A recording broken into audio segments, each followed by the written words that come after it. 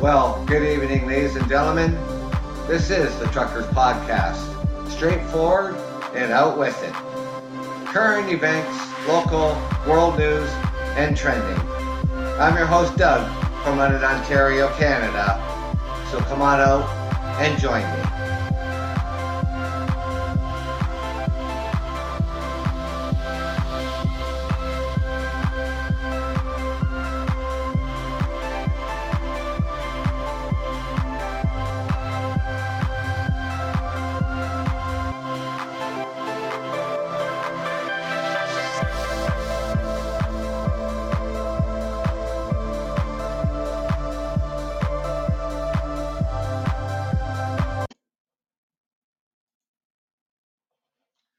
Well, good evening, ladies and gentlemen.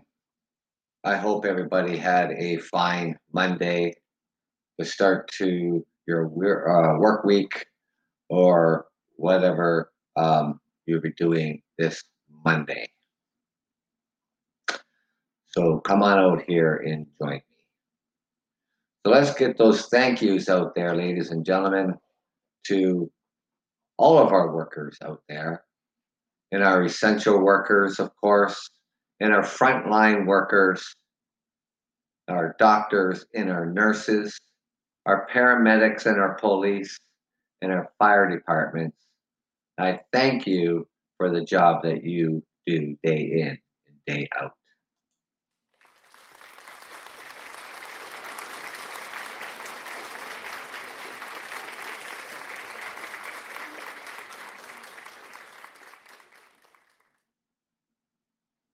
And also thank you to my listeners and my followers.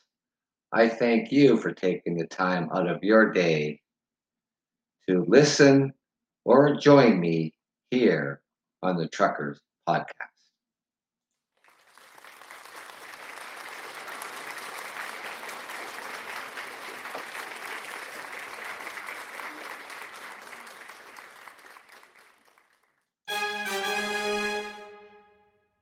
Yeah. So, ladies and gentlemen, I was just looking at some articles to go over, and I have a couple of them here. And it looks as though vaccines will be rolling out here in Canada pretty soon this month,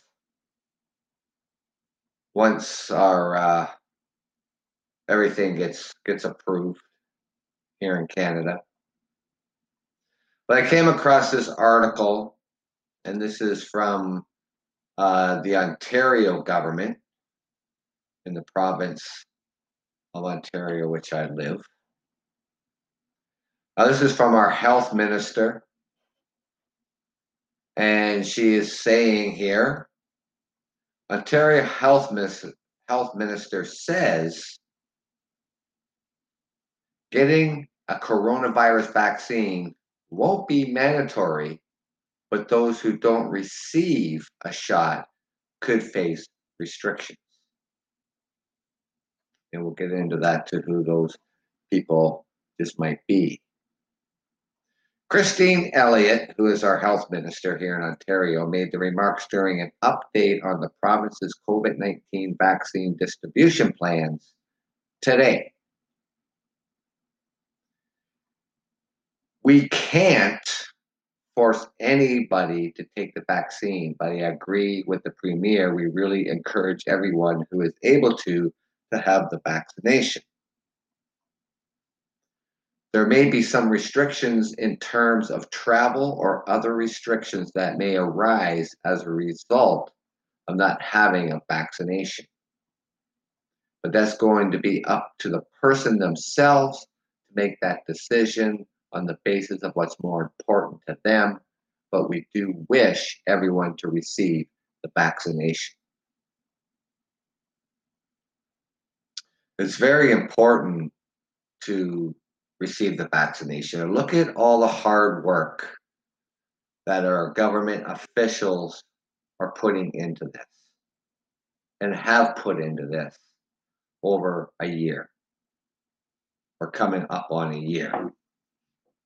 Our federal government and our provincial government and our municipality governments, of everything that they're doing. And that we should all get vaccinated when it comes readily available for everybody. The health minister made the comment in response to a reporter's question as to whether or not employers, schools, or long-term care homes could be allowed to ask people for proof of vaccination. Generally, here in our public school system, that all children starting school must be up to date on their vaccinations. Constitutionally, I don't think we can force every single person to take it, and I just don't believe in forcing people to take it. Our Premier, Doug Ford, said today. Well, it's like you can't force people to take the flu shot. What I believe is encouraging everyone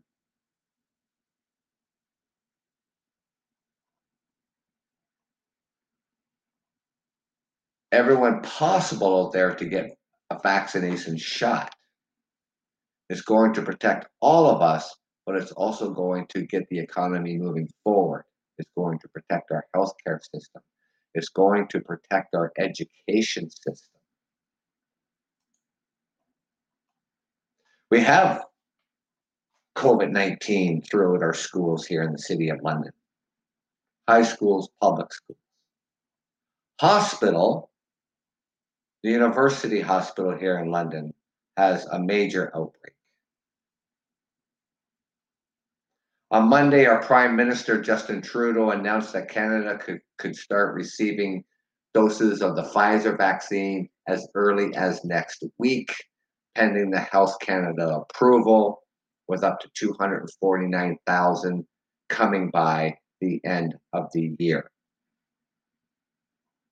which is really good news. Health Canada, under an emergency order, they will simply are going to approve this.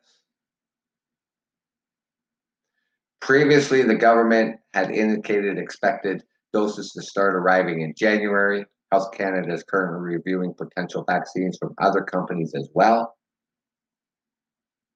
Last week, Ontario Chief Medical Officer David Williams also commented on the possibility of restriction for those who don't receive a COVID-19 vaccine. Williams said, while no one will be forced to get inoculated, if individuals don't get a vaccine, they may not be allowed into certain settings without some sort of added protection. Right? Hospitals, nursing homes, retirement homes.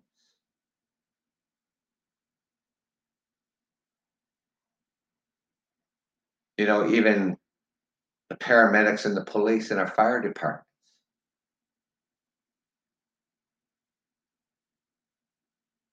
So, what might be mandatory is proof of immunization or vaccination with a proper product in order to handle latitude of freedom to move around in certain, like to access into long-term care homes or the hospitals and different things without wearing personal protective equipment. Same with school attendance. It may be less like our other vaccines we haven't gone through yet, but we would make it mandatory for access in and sometimes being excluded if there's a risk or hazard going on. Williams said vaccines have been proven historically to be the best thing that we have. Let's just adding to our arsenal vaccines. The province provided more details about its vaccination rollout plan on Monday, saying the first phase of the plan will see vulnerable seniors, their caregivers, and healthcare workers among the first to receive the shot. Now, this might include me because, and my oldest brother, because we've been designated as caregivers to our parents because they live in a retirement. Ford says in addition to those groups, adults in indigenous communities, retirement homes, and recipients of chronic home health care will also be priority groups. So that's really good. This is a start. And it's important that all these people that work in these sensitive areas on our frontline workers and the people who are in retirement homes and nursing homes and people who work in these places, obviously, are to get the vaccine first. Paramedics, police, and fire departments as well. I mean, if people out there, are, they don't want to get the vaccine, fine, But if you work in these areas, then it should be made mandatory for those individuals or frontline workers that they get vaccinated.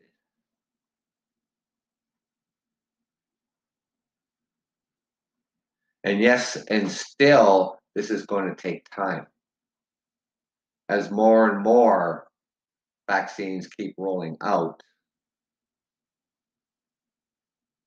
and people get the notifications that they can go and get their their their vaccine shot.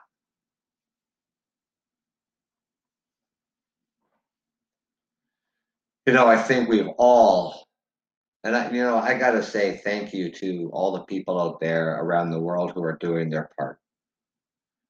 And I really mean that. It's been a struggle for everybody. In our time here in the 21st century, we're facing this pandemic.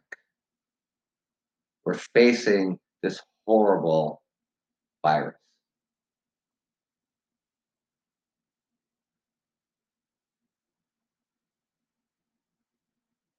And we all want to get back to normal. But we still have a lot of work to do. Even though this vaccine will be rolling out, it's still going to be necessary to keep these mandated orders, these emergency orders in place. Still wearing a mask, social distancing, don't gather in large groups, sanitizing our hands all the time.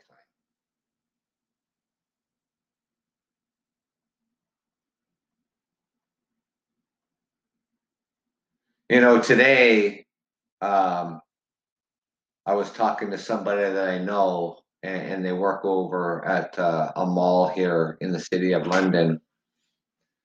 And a word got out that there was going to be anti-maskers going to enter the mall, and it was going to be 50 plus people that was going to do this,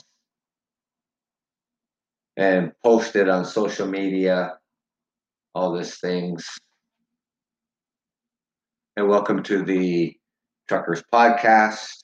I'm your host, Doug, from London, Ontario, Canada. How are you this evening?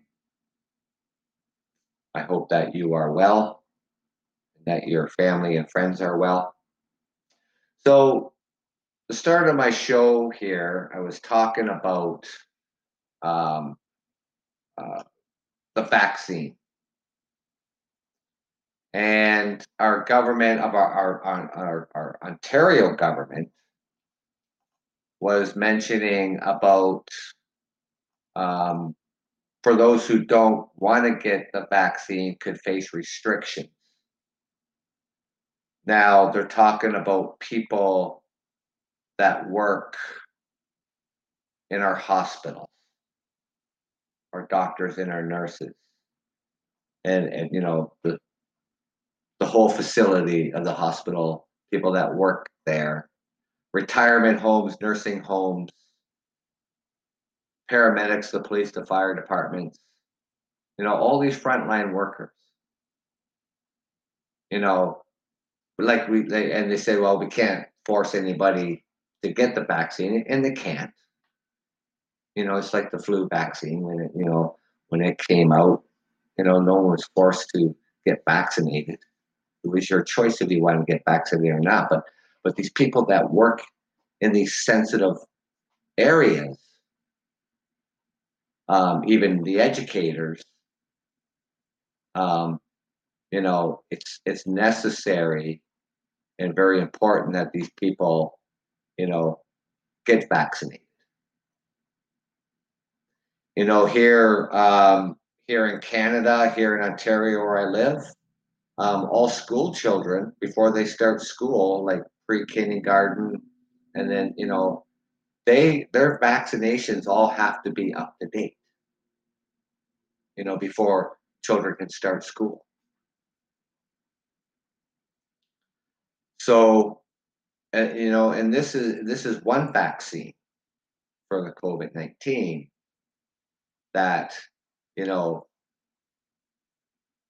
frontline workers, you know, need to be vaccinated.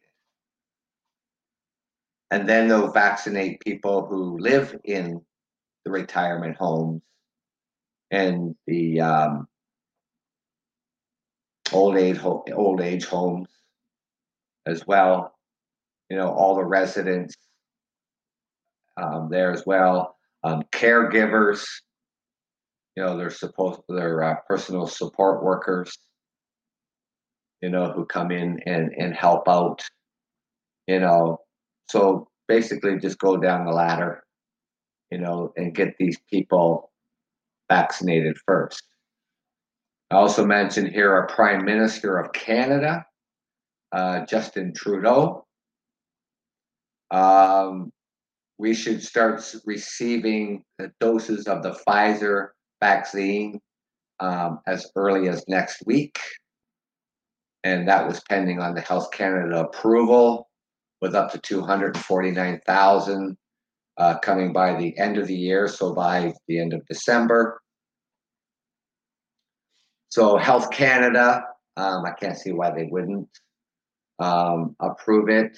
They'll more likely approve it under an emergency order and get this vaccine approved, and getting these vaccines out to all these places I just mentioned. And then further down the list, of the province is going to provide more details about this vaccination rollout plan. Like I said, the first phase of the plan will see vulnerable seniors, their caregivers, and healthcare workers among the first to receive the shot. So that's really important, and that's always good news. And this is what we need right now. We need good news. Because what we hear about, around the world as these increases of this virus. Even in the city that I live here in London, back a couple months back, our Ontario government phased in color code levels. So we had a green protect, and then we had a yellow protect, and an orange restrict, and a red restrict, and then gray would be lockdown, depending on how many cases we're seeing each and every single day, and that these places, cities, towns, or whatever it may be, will be moved up each level. Where we already have seen the city of Toronto and the Peel region that is around the city of Toronto are in lockdown. And the York region is also part of the Toronto area. It's in the red and could potentially be seeing a lockdown just for essential services only.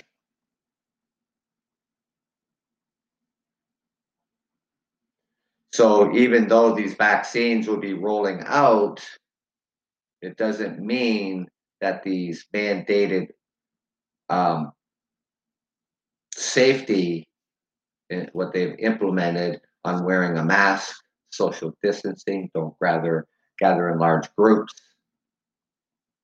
stay within your home setting with family members only. None of that is going to change, and none of that is not going to change for a while, because it's going to take a while for this vaccine to be rolled out. So it's important that we still follow the rules. Because as this vaccine is still being rolled out, we're still going to see increases of cases. We're still going to see cases of COVID-19 while we're waiting to be vaccinated.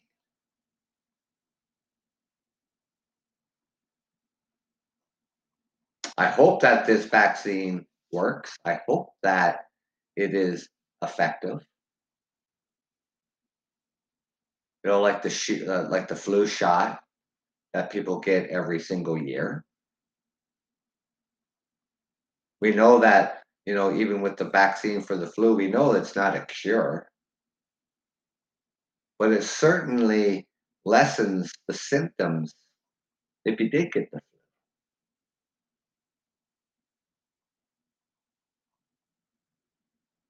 So I hope that this vaccine for COVID-19 is just as effective. So we can get back to our ordinary lives and do the ordinary things that humans are naturally accustomed of doing.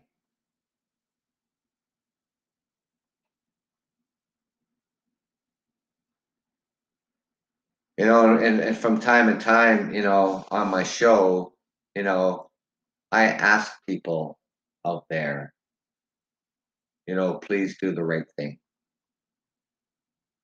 And I was just getting to a part where I talking to somebody that I know that works in one of the malls here in the city, and the word got out that there was going to be an anti-mask march in that mall, and it was halted in its tracks. The mall management of this mall in the city of London, they notified the police, and the police sat at every single entrance. So that anybody trying to enter that mall without a mask on wasn't going to happen.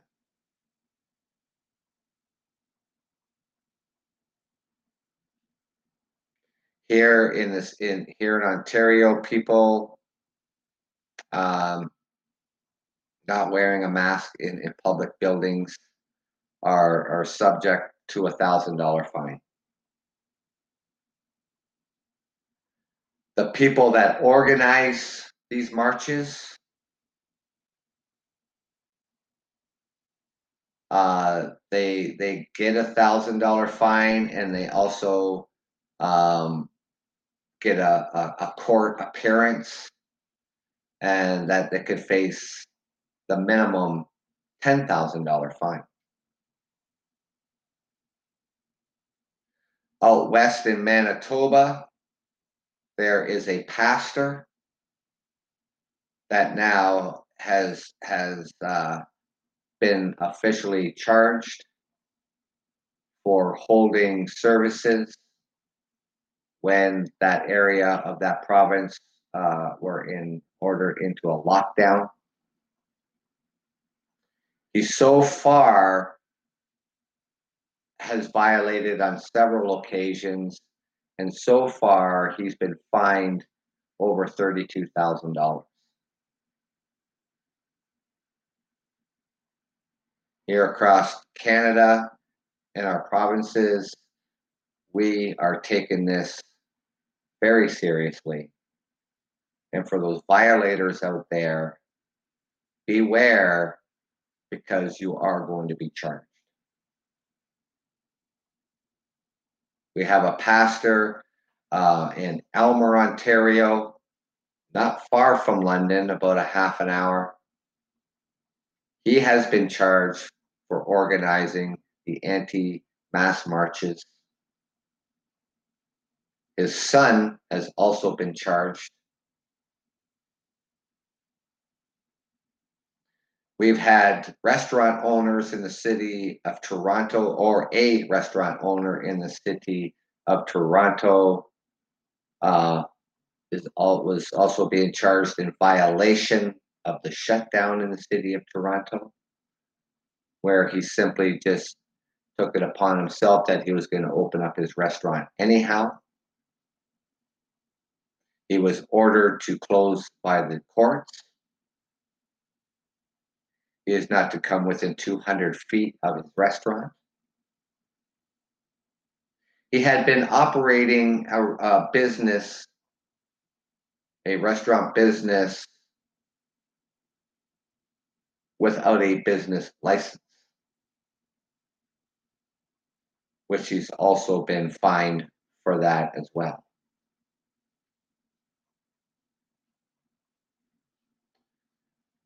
So he is in a whole lot of hot water, and it's really unfortunate, because small businesses, whether it's a restaurant, the small mom and pop shops. Hey, welcome to the Truckers Podcast. Small business is struggling enough. Hey, hello.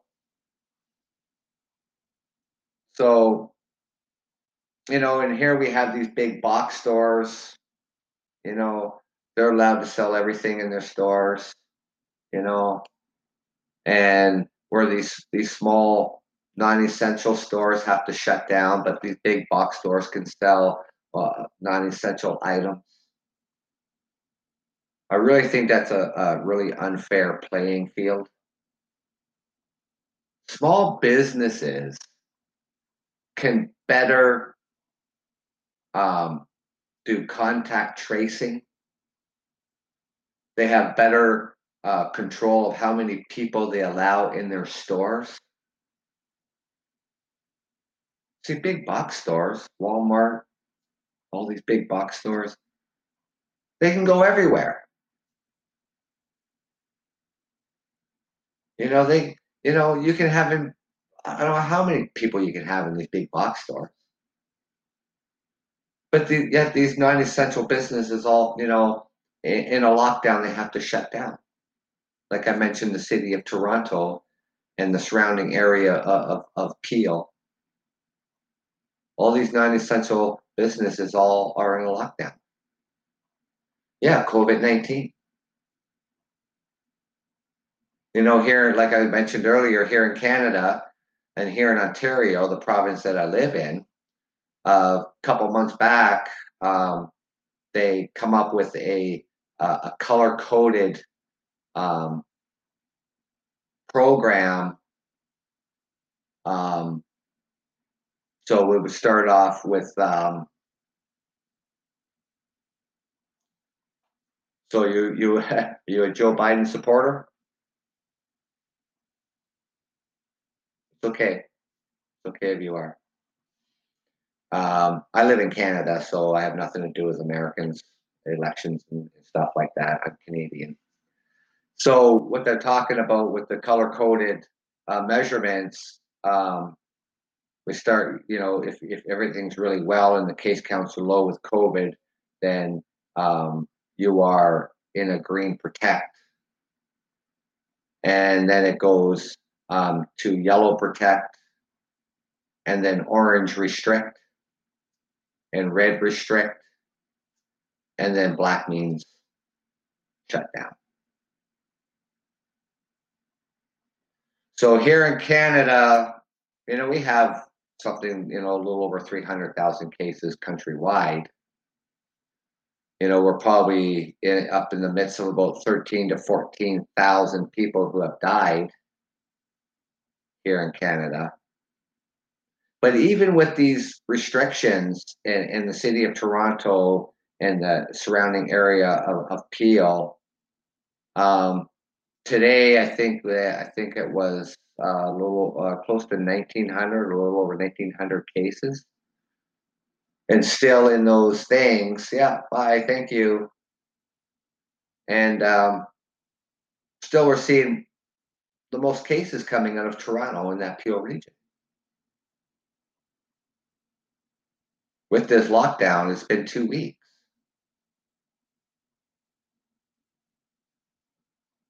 So hopefully in the next 2 weeks, because it's a 28-day lockdown, so hopefully in the next 2 weeks, we start seeing numbers drop in those areas. That's the whole idea of getting this down. So there's another story that I was looking at earlier, and it's a really good story. Earlier this morning, I talked a little bit about the homelessness, and that was in Montreal, Quebec, Canada. And this little story here,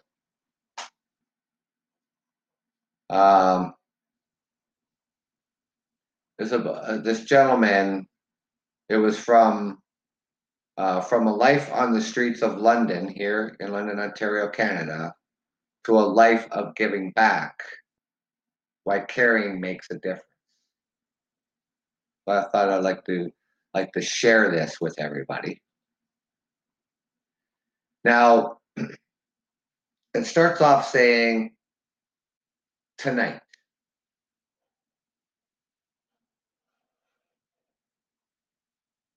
And meaning by tonight,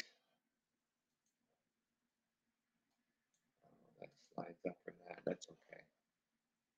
That's all right. So,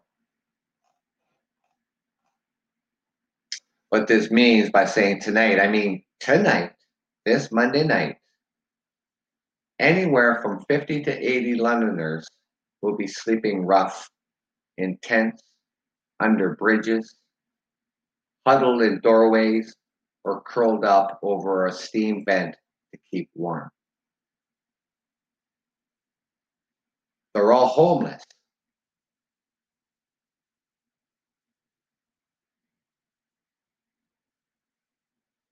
The kids, as we call them, who really keep them up at night.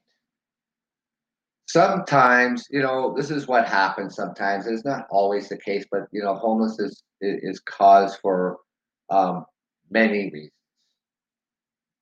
Sometimes they had a fight with their mother or father and they want to go back home, but the parents don't want them back.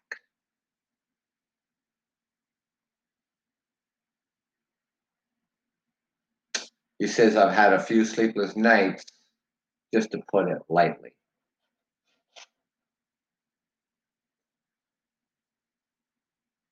He worries because he knows that despite their vulnerability, they're largely hidden, sleeping on friends' couches or in strangers' beds when they're not in a youth shelter or they're sleeping rough.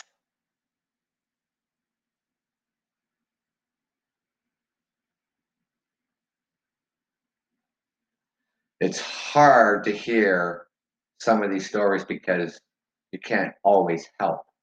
We try to give them the resources they need, and they do.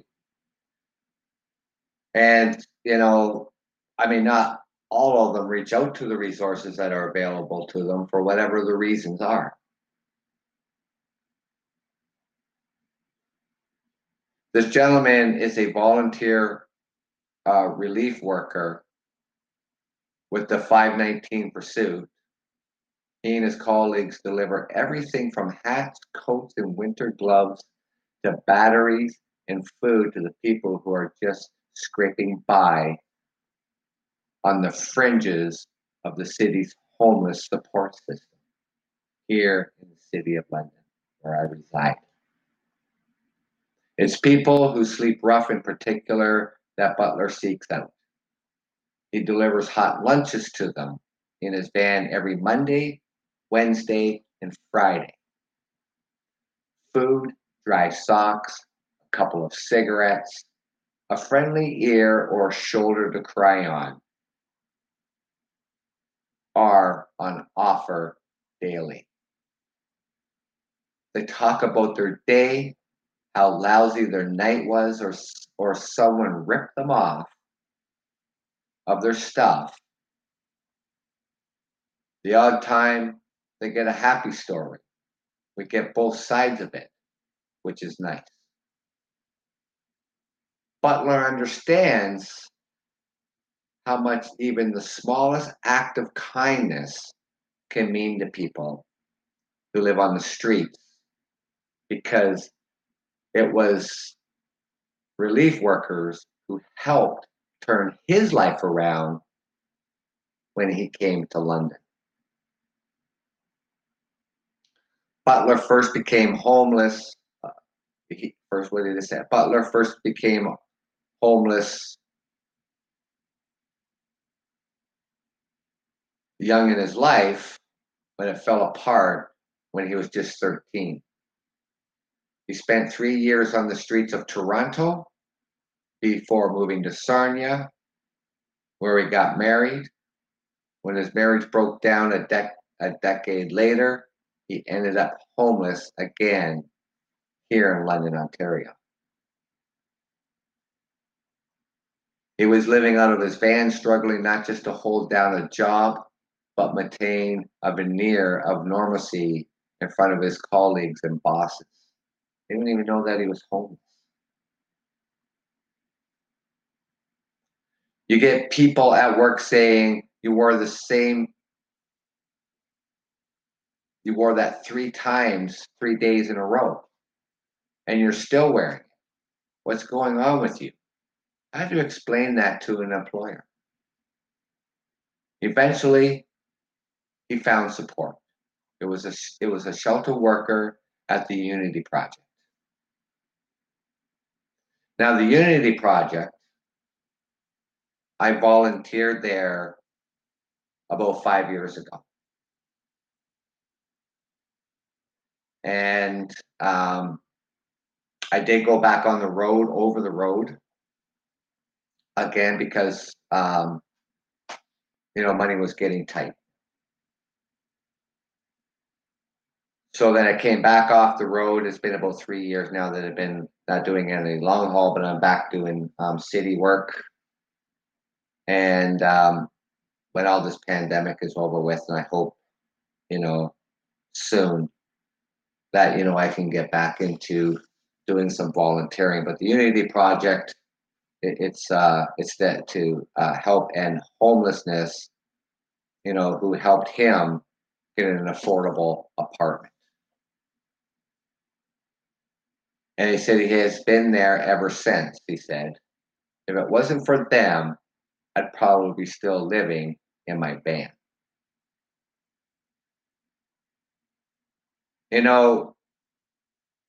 He's one of the lucky ones, ladies and gentlemen. Or the ones still out there, people who have addictions, alcohol and drugs, a mental illness, and all three at the same time.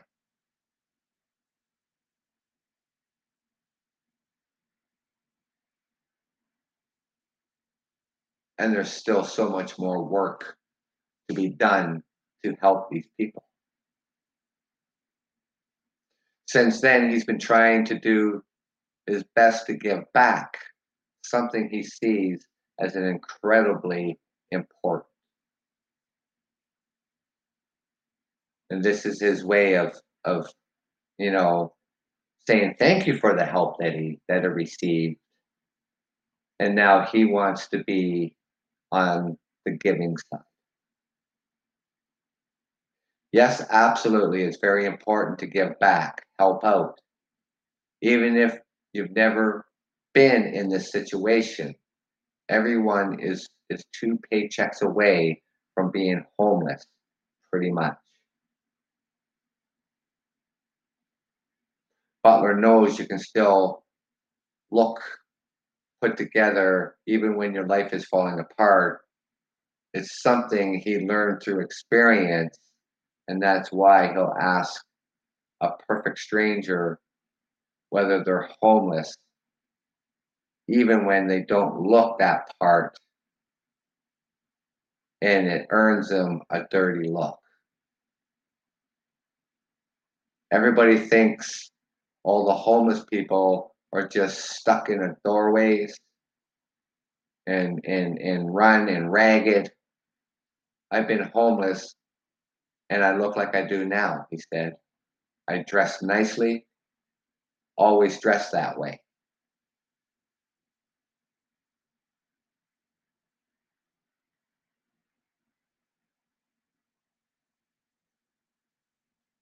So we can't, I guess,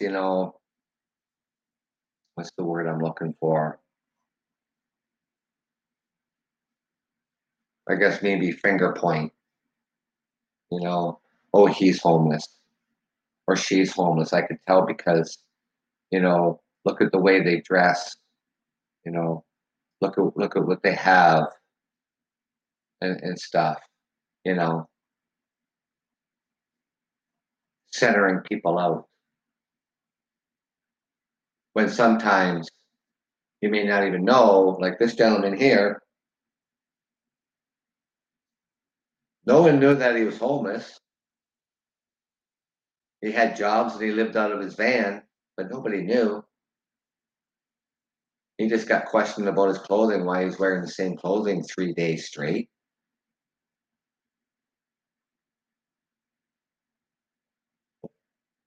Homelessness comes with such a stigma that it's hard to know exactly how many people are living without a private space of their own or dangling close to the edge of losing it.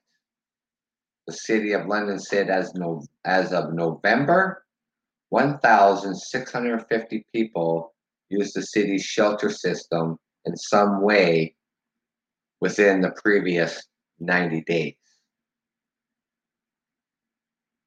This is a kind of grinding poverty that only poised to increase in a city that is simultaneously experiencing a pandemic in the midst of the housing crisis, which even the virus seems unable to cool a hot real estate market that just keeps getting hotter. And our real estate market in this city that I live in is just explosive.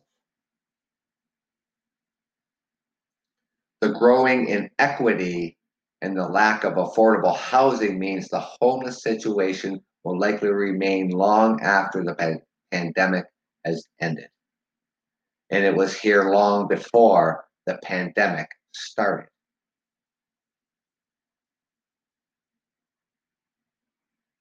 Most consider it a perfectly normal to see someone sleeping in the spaces where they walk, either on a downtown sidewalk or on the scraps of green space that line the Thames River, often throwing distance from the empty buildings where local property barons park their wealth.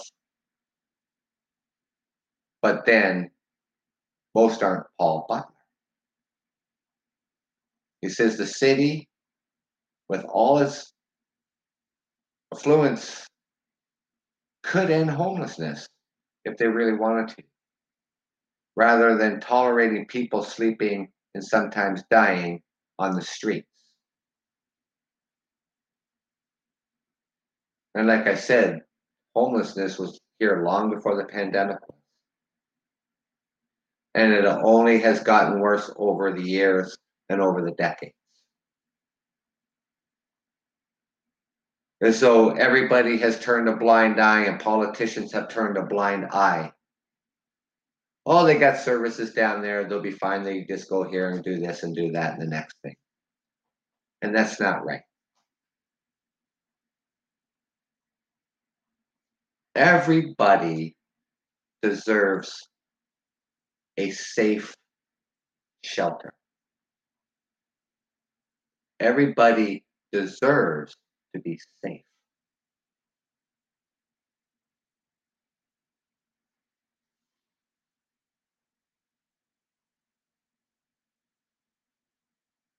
I don't understand why the city hasn't just bought one of the buildings. Like there's a couple of buildings behind the Circle K there on Wellington and Dundas. And yes, there is. I don't know what the landlords are doing with these buildings, whether they're looking to rent them out for businesses or what the case may be. I don't know. But here in the city, we have built, I think, 3 now affordable buildings for rent.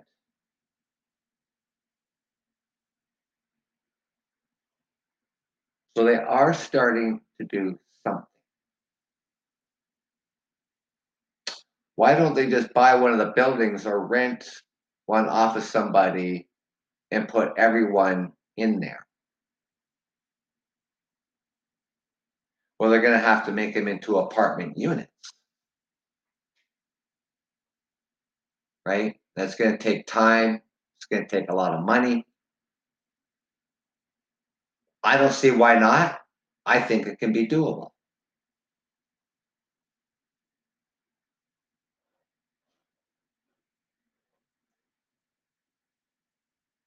I'm sure there's going to be more to this story in the months ahead as we're, you know, rolling through Christmas, New Year's into January. Hopefully we have more vaccines rolling out. I guess it's something that we're gonna, see how this is going to play out.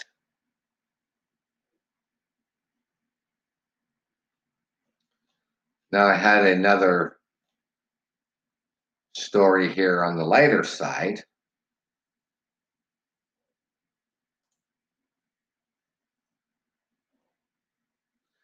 Here it is.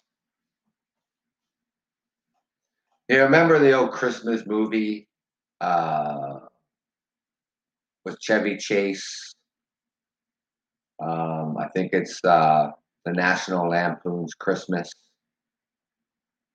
Where all his relatives come over, and it's just a big ruckus, and they find that squirrel in the tree.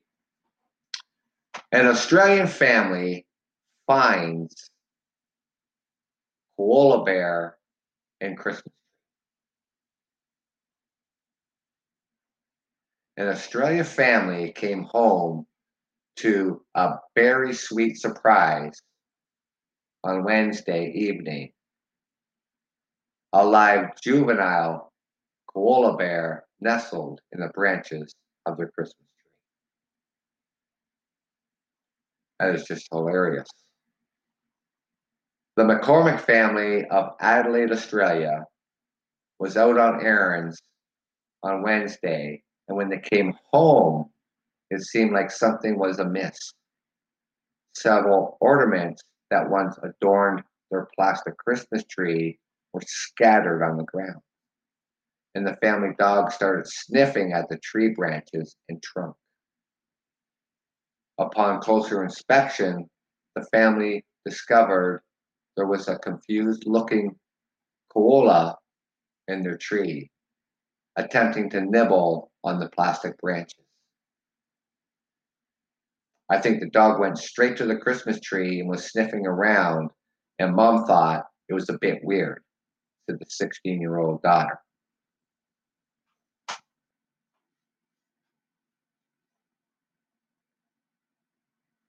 She looked up, and there was a koala in the tree. It was pretty tangled up in the lights. It was a fake tree and very old, but it still tried eating the leaves off it. I saw her munch down on some, but she stopped when she realized it was plastic. I don't know if she realized it was plastic or not. It was just probably just, hard to chew. The family's mother immediately called the Adelaide and Hills Koala Rescue, also known as the 1,300 koalas, upon finding the tree stowaway, but the organization thought it was a joke. The call went through to a 24-hour hotline, and of course, the operator at first thought it was a prank call. Co-founder Dee Hearn Helen said, according to a Facebook post by the organization, apparently it took a little bit of convincing that no, Amanda really did have a koala in her Christmas tree. And it was just so gorgeous seeing it sitting there, just looking. You have to see the photos here. Might be able to find it. Let me see. You'd have to Google global news, and it was posted on December the 3rd. If you want to take a look at the pictures of this koala bear in the Christmas tree. That's hilarious. Oh my God. So where did I leave off here? Oh,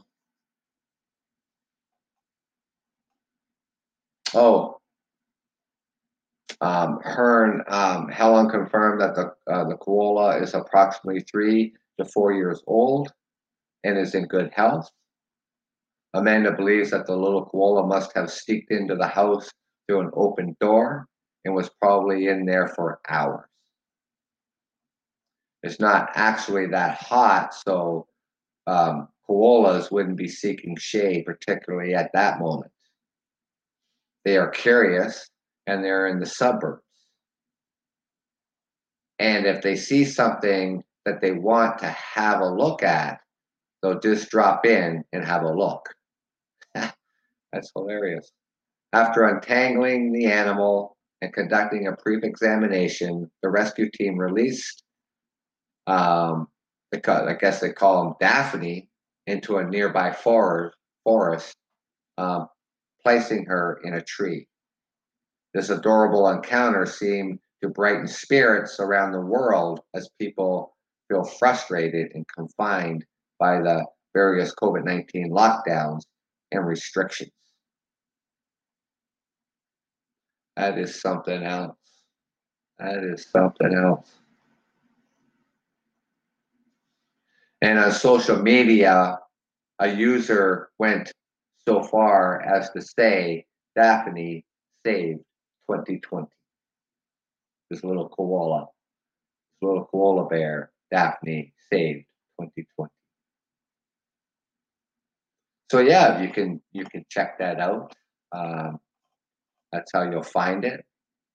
Like I said, it was you'd have to Google global news, and it was posted on December the 3rd. An interesting little story going on there. But anyways, ladies and gentlemen, I thank you for coming out here and joining me this evening.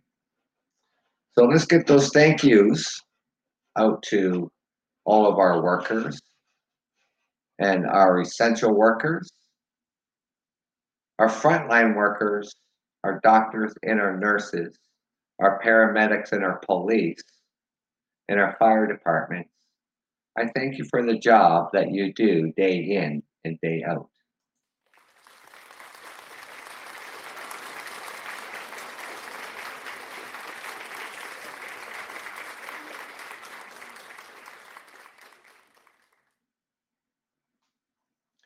And also thank you to my guests on my show today and my followers and all the listeners around the world of my podcast.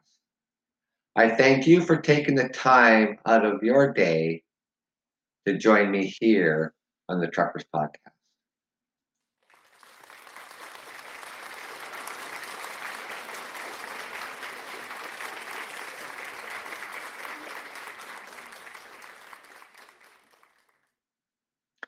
And now, ladies and gentlemen, we will rock out the rest of the Truckers Podcast.